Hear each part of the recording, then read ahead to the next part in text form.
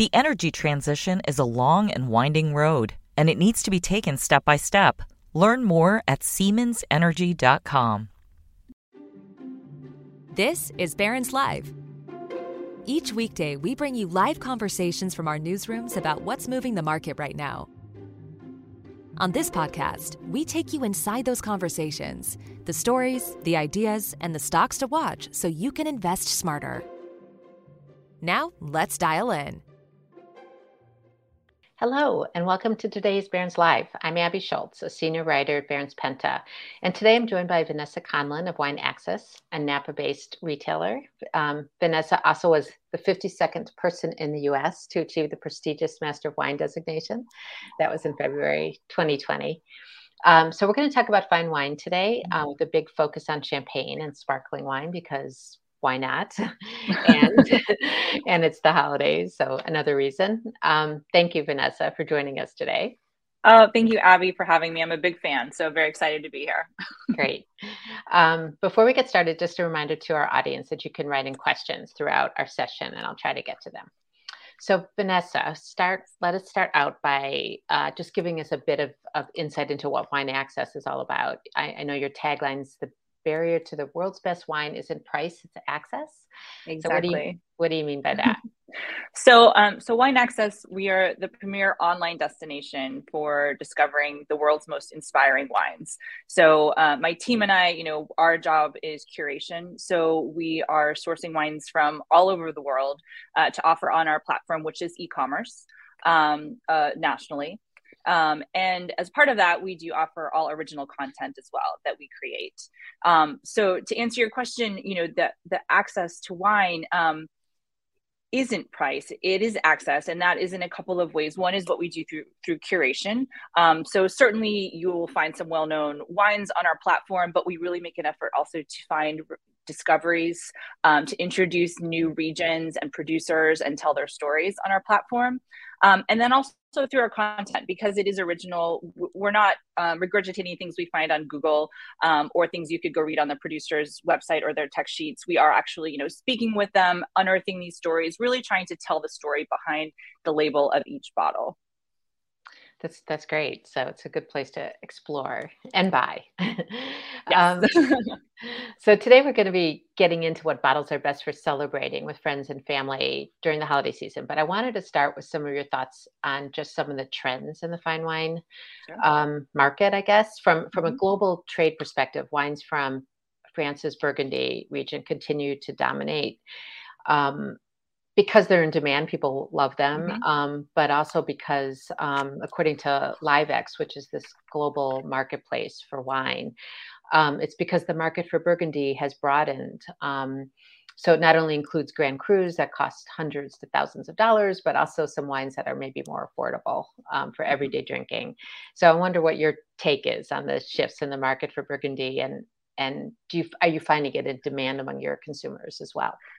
Yeah, I remember when I first started studying wine, someone said to me, just beware, you start down this path, all roads lead to Burgundy when you start discovering and enjoying wine. So absolutely, I think Livex commented on this, but I believe it to be true as well that, we had some really stellar vintages coming out of Burgundy, with 18, 19, certainly, at 20 was a little variable, and then 21 was very difficult. So I think a lot of collectors are buying up the 18 and 19s now to cellar, which of course is going to drive scarcity, and with scarcity comes price increases.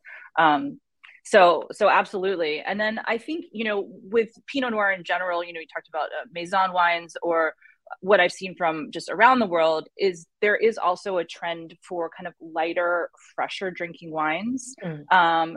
Food friendly, we've seen a lot of appetite for that. I mean, there certainly is no shortage of collectors of big, bold, rich wines as well, but I'm definitely seeing a trend towards those lighter and in some cases lower alcohol wines. And so Pinot Noir kind of fits the bill for that. Exactly. And what other regions of the world that have been of interest to consumers?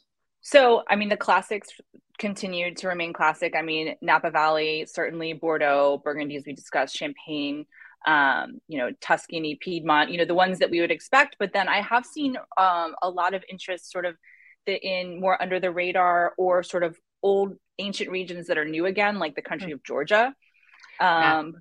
Georgia and Armenia, I've seen a lot of interest in those. We've actually offered some Armenian wines on our platform, and our members snatched them up and gave them great ratings. So that's really exciting to see. And then of course, the Guadalupe, Patagonia, just sort of I think there's a lot of fun in these sort of new discoveries. Again, some of them are actually ancient regions, but they feel new, and there's been a lot of investment in quality in those regions as well. And so, and also because they aren't the big marquee wine regions, you can find often really, really great values. And do consumers think about the wines in terms of regions? Is that usually what you find, that they go for region first, grape second, or? It's a good question. I don't have data on that. But I would say, I think just speaking from my personal journey and then what I have seen with others is I do feel like often it starts with variety. And as you explore that variety across regions, you hone in on which region is your favorite or speaks to you. So I think it can be both, but I think it starts with variety and leads to region, and then people tend to be pretty loyal from there. So in Georgia and Armenia, what are the grapes that are attracting interest?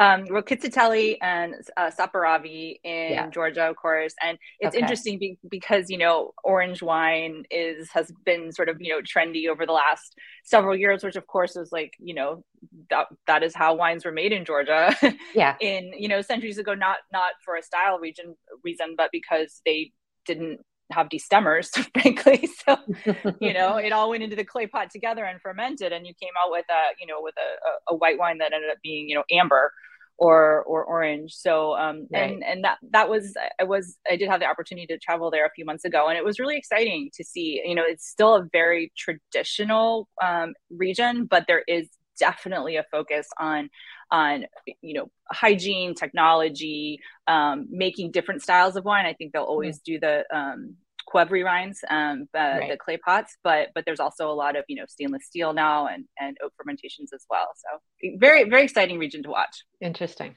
Well, I had a good Saperavi not long ago from the Finger Lakes. So oh wow, yeah. So it's funny that grapes are showing up other places. We have a listener who her name is, I think I'm not sure, but Padmini, who asked about Chianti. Okay. So is there anything you can, maybe give us some insight about Chianti recommendations? Like if you're looking at Chianti, what should you think about?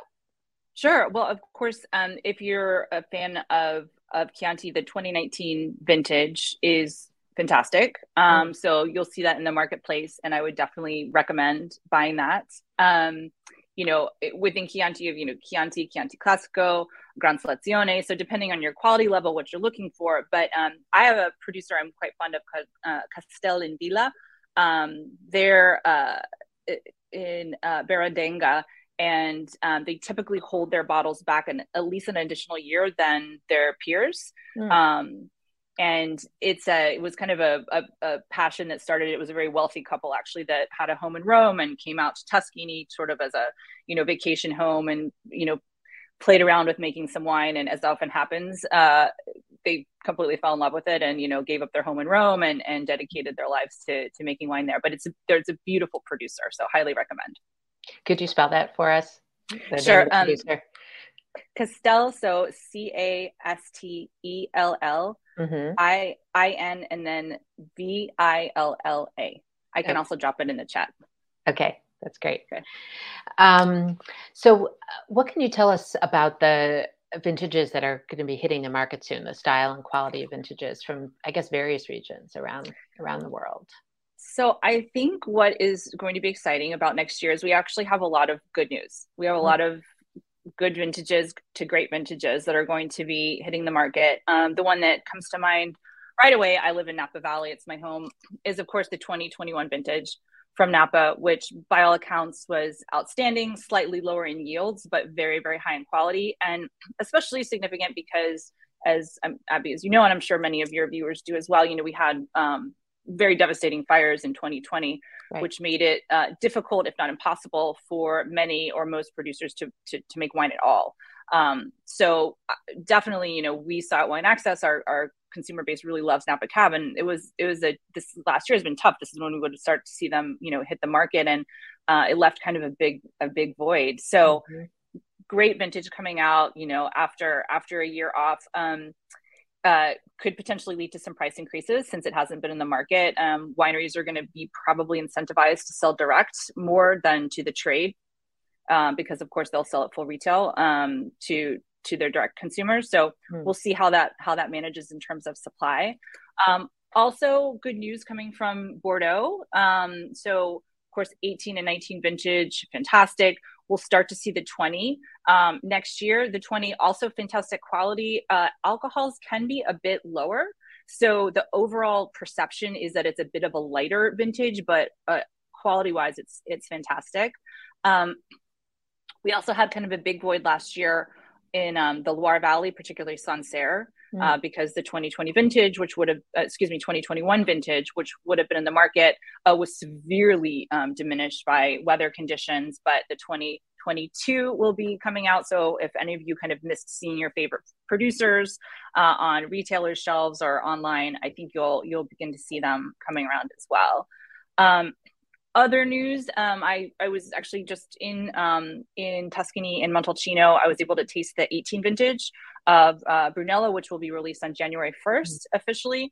And I would say it is a overall lighter vintage. It's very elegant. I find it very balanced, but if you're looking for kind of that powerhouse of like 2016, it's a bit more elegant and nuanced than that. I think it'll be people are calling it a restaurant vintage because it is drinkable now.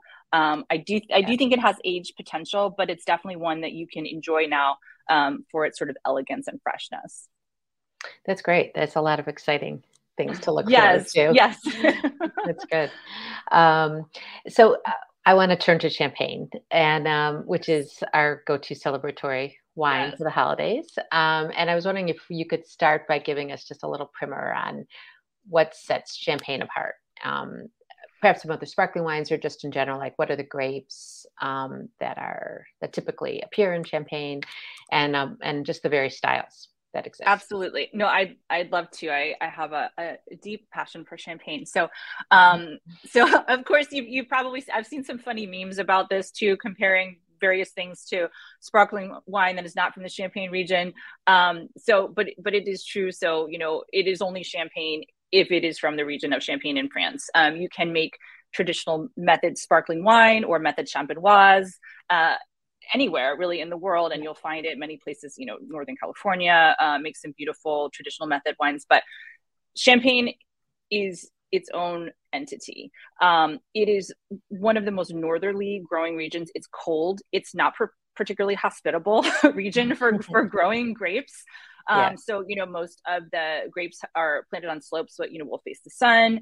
It has a very chalky soil, which is kind of ideal, not just in Champagne, but has a great water retention, but also drainage capacity. So you have this like sort of beautiful balance there. It's also light in color, and it can reflect heat up into the vines, which is important because it is a very, very cold region. In general, we're talking Pinot Noir, Meunier, both of those are black grapes, and Chardonnay. We don't need to go down a rabbit hole now. There actually are a couple other permitted varieties, but they're very, very rarely seen.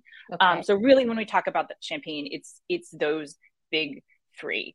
And there is something about Champagne.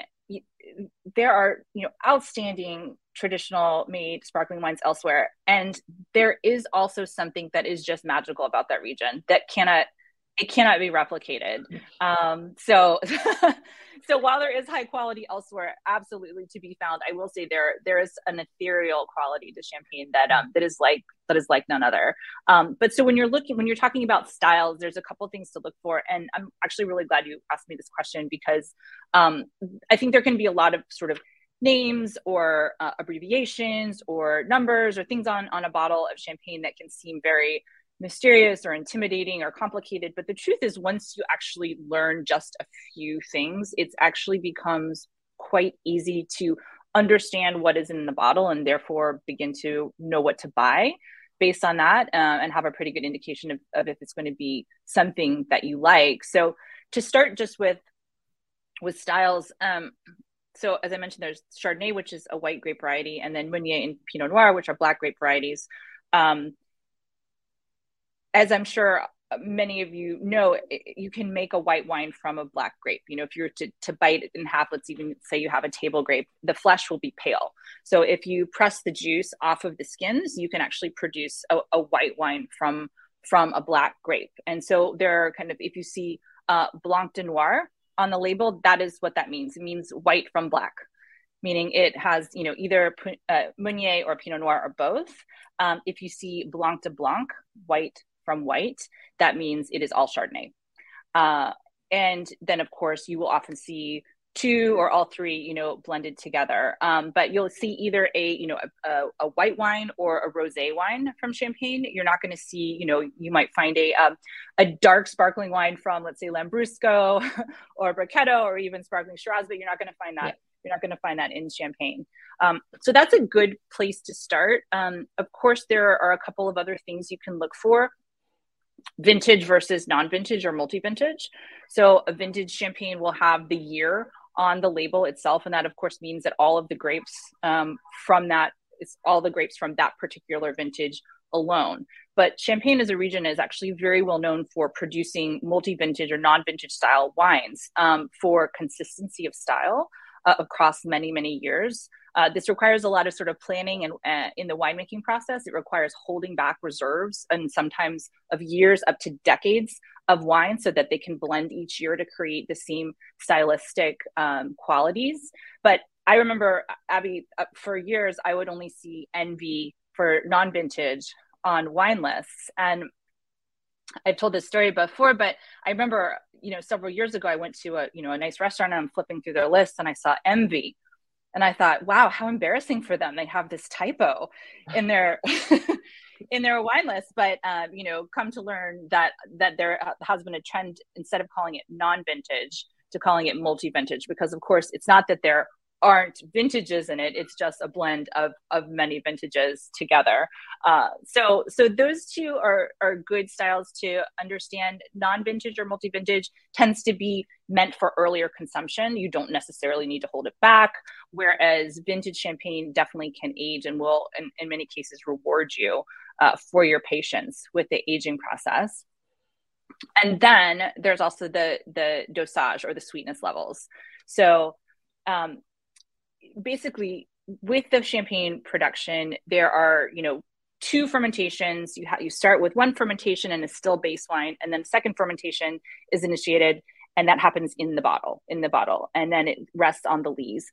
And at the end of the process, when they're ready to send it to market, it's what's called disgorgement, and it's how they get the yeast or the lees out of the bottle so you don't have a cloudy wine. And at that disgorgement point, they have the option of adding a little bit of sweetness to the bottle. And the reason why that's done is often not to actually have a sweet wine, but it's just to present an overall balance. Because again, these wines can be just absolutely ripping in acid. I mean, this is a cold region. And so often cases that sweetness added isn't even really perceptible as sweetness. It just adds to kind of complexity, balance. But if you are looking for a particularly dry style of wine, you can look for ones that are non-dosage or brut nature, mean the same thing, meaning there's no sweetness added at bottling. And then you can go from brut or extra brut, which is the level of dosage at bottling. So it's a little confusing in that anywhere from 0 to 12 grams per liter is considered brut. Under 6 is extra brut, and then of course under 3 would be brut nature. So all those things, I know I just talked a lot, so there might be questions, but those are just 3 things that can really, really help you understand what's in the bottle, and then ideally, of course, if you're going to like it.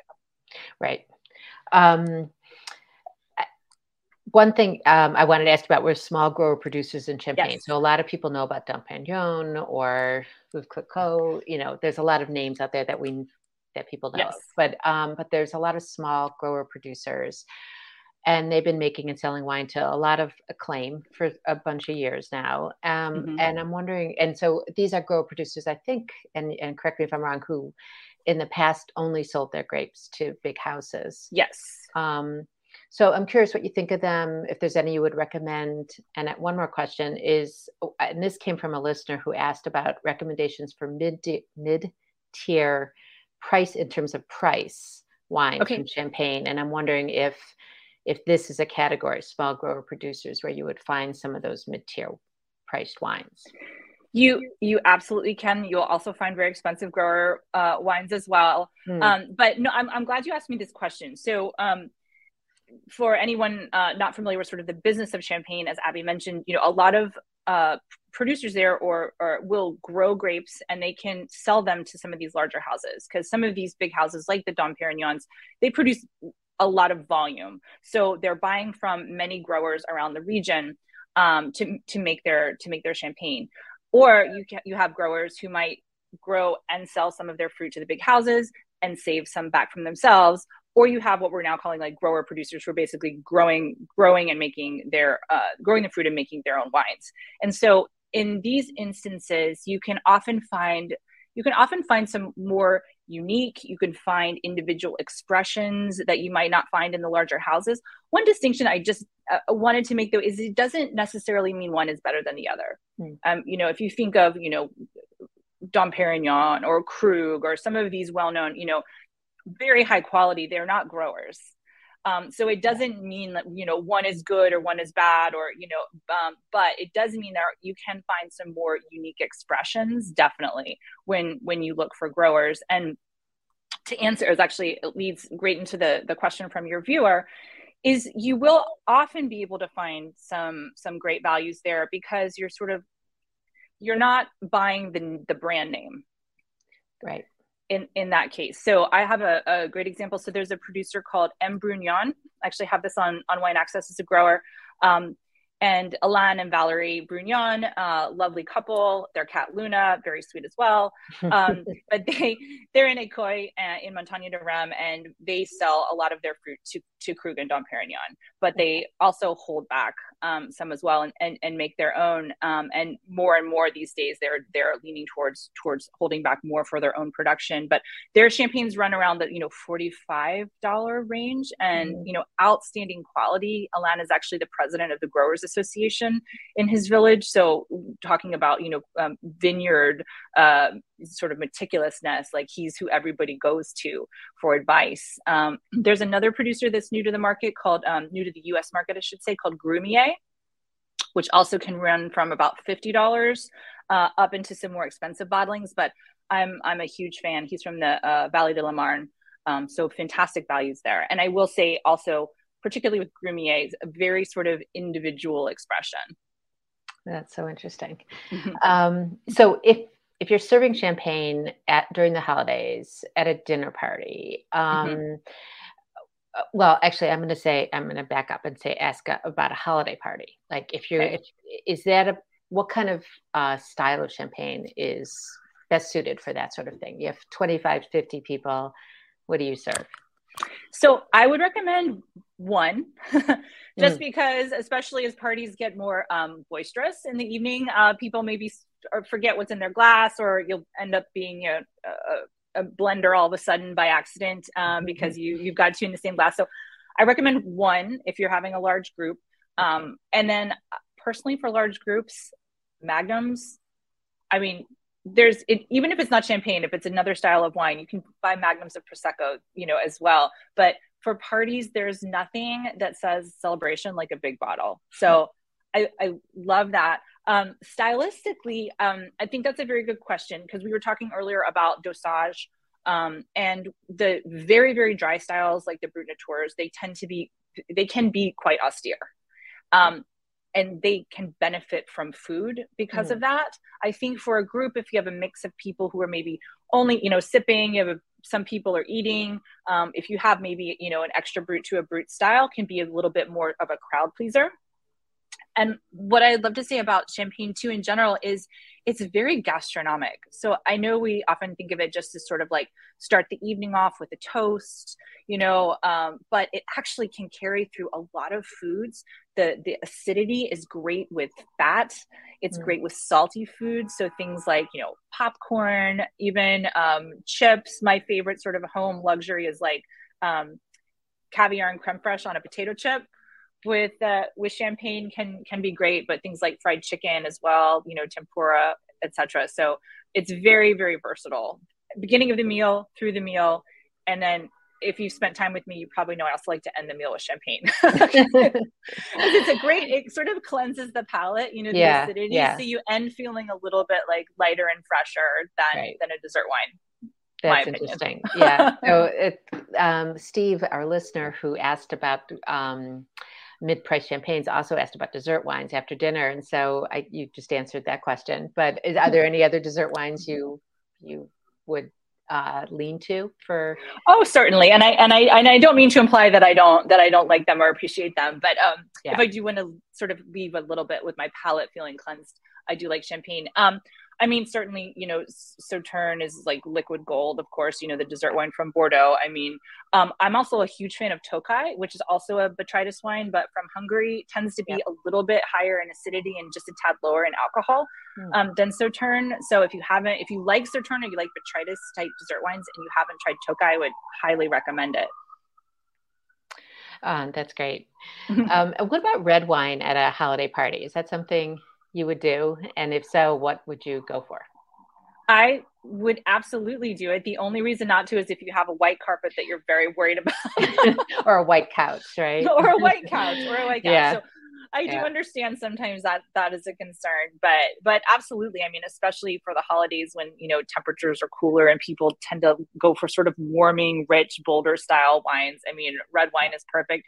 We were talking about Pinot Noir earlier. I think that's a really great choice as well, because the tannins are low enough that you don't, it can pair with a number of different foods, but you can just drink it on its own. You don't have to have something to kind of soften the tannins like you would sometimes with something like, a Barolo or, a big Napa Cab sometimes is tough to have more than one glass of. So I think Pinot Noir is great, but I'd also love to put a word in for Syrah. I find often that Syrah tends to be underappreciated, and I'll hear people describe what they want in a glass of Cabernet, and I think, well, you've really just described Syrah. Yeah, and what would be the difference? I mean, what in what way? What is the thing there? Yeah, so generally Syrah has slightly sort of softer, lower tannin. It still is not a low tannin variety, but Cabernet can be quite sort of muscular. And so it tends to be a little more versatile that way. But to me, Syrah just has this glorious array of aromas that I can almost get lost in. It has, smokiness, violets, you can get anise, and you can often get this sort of like smoked meat note to it, very, very perfumed. So I find really it's one of the most interesting red wines, I think, just to sort of sit there and enjoy and savor. And then of course it's delicious and versatile as well at the table. Yeah, for sure. It's a favorite of mine as well. Yes. Love to hear it. So this is, I'm going to step away from the celebratory theme for a minute, because I have a couple questions from viewers. Rita asked about areas of the world that, and you talked about this actually a little bit at the beginning about Georgia and Armenia, but are there some interesting areas of the world where there are discoveries that could be, I guess maybe not as well known? I love that question. I think it's certainly not a new region, but Etna in Sicily, it's the world's oldest active volcano, is producing really outstanding wines, and they tend to be very well priced. They're really beloved by sommeliers because they're very food friendly. They tend to have a really bright acidity, but you can find Etna Rosso or Etna Bianco, where you're talking about, Norella Mascalese often with the reds, or Caracante with the whites, or Cararato, which are indigenous grape varieties to Etna. But I would definitely seek those out. If you're an Italian drinker, but even if you're not, I think Etna Rosso in particular, if you like lighter bodied reds like Pinot Noir, it's a great discovery wine to go from there. So I'm kind of on a kick right now. Yes. Interesting. That sounds cool. And actually Hal, another listener, asked about Chilean and Argentinian wines, and any thoughts on that, on those wines coming out of those regions? More affordable, maybe? Yes, I mean you can definitely spend some money. Almaviva, the iconic wine, is from Chile, Mm-hmm. which is quite expensive. Yeah. So you can certainly find a gamut of both. But yes, tends to have great value. Certainly, I know we've seen, if we're talking Argentina, we always think about Malbec, but there's Bonarda. If you like white wines, Tarentaise is a great option to try. And they're also making Pinot Noir as well in Argentina, which can be quite charming. And then, I mean, Chile has been great values for years. I'm a big fan. I like Limari, which is in the north. They have some like outstanding sort of Chablis like Chardonnays that they're making there for fantastic value as well. Wow. There's so much once you start. There's so much. I know. It's actually hard to limit it. Yeah. So we unfortunately have to end, but just wanted to ask you before we go about your favorite style of wine. So I think it's champagne, if I could answer that question for you. But yes. Is that true? And if so, what are you expecting you'll toast in the new year with? Yeah. So yes, you're right. I love champagne. I definitely will be toasting with that. There's the producer, Grumier, who I mentioned earlier, has a fascinating style of wine. It's a Solera system. So, normally when you think of blended wines across vintages in champagne, you're holding the individual vintages and then you'll blend, but he's actually putting the vintages into one barrel. So it becomes this amalgamation of many, many vintages that he keeps adding to over time. So it's very hard to find. I think only like 100 bottles or something made it into the US market. I was able to grab one and I've been waiting. So that's going to be my celebratory wine. But what are you drinking? That's great. I don't know yet. That's a good question. I should have thought of that. I did go to the Finger Lakes a year ago and tried some really great sparkling wines from there. So maybe one of those I'll open up. There's some surprisingly good sparkling wine coming out of the Finger Lakes. Exciting. Yeah. Well, thanks so much, Vanessa. I really appreciate the time that you spent with us and all the great insights. It's really fun. And that's it. Thank you very much. Thank you. And thanks for the great questions from the viewers as well. Yeah, there were some great ones. And join us again on Monday when Barron's Senior Deputy Editor Ben Levison, Senior Writer Nicholas Jasinski, and Al Root discuss the outlook for financial markets. Thanks, everyone, for tuning in.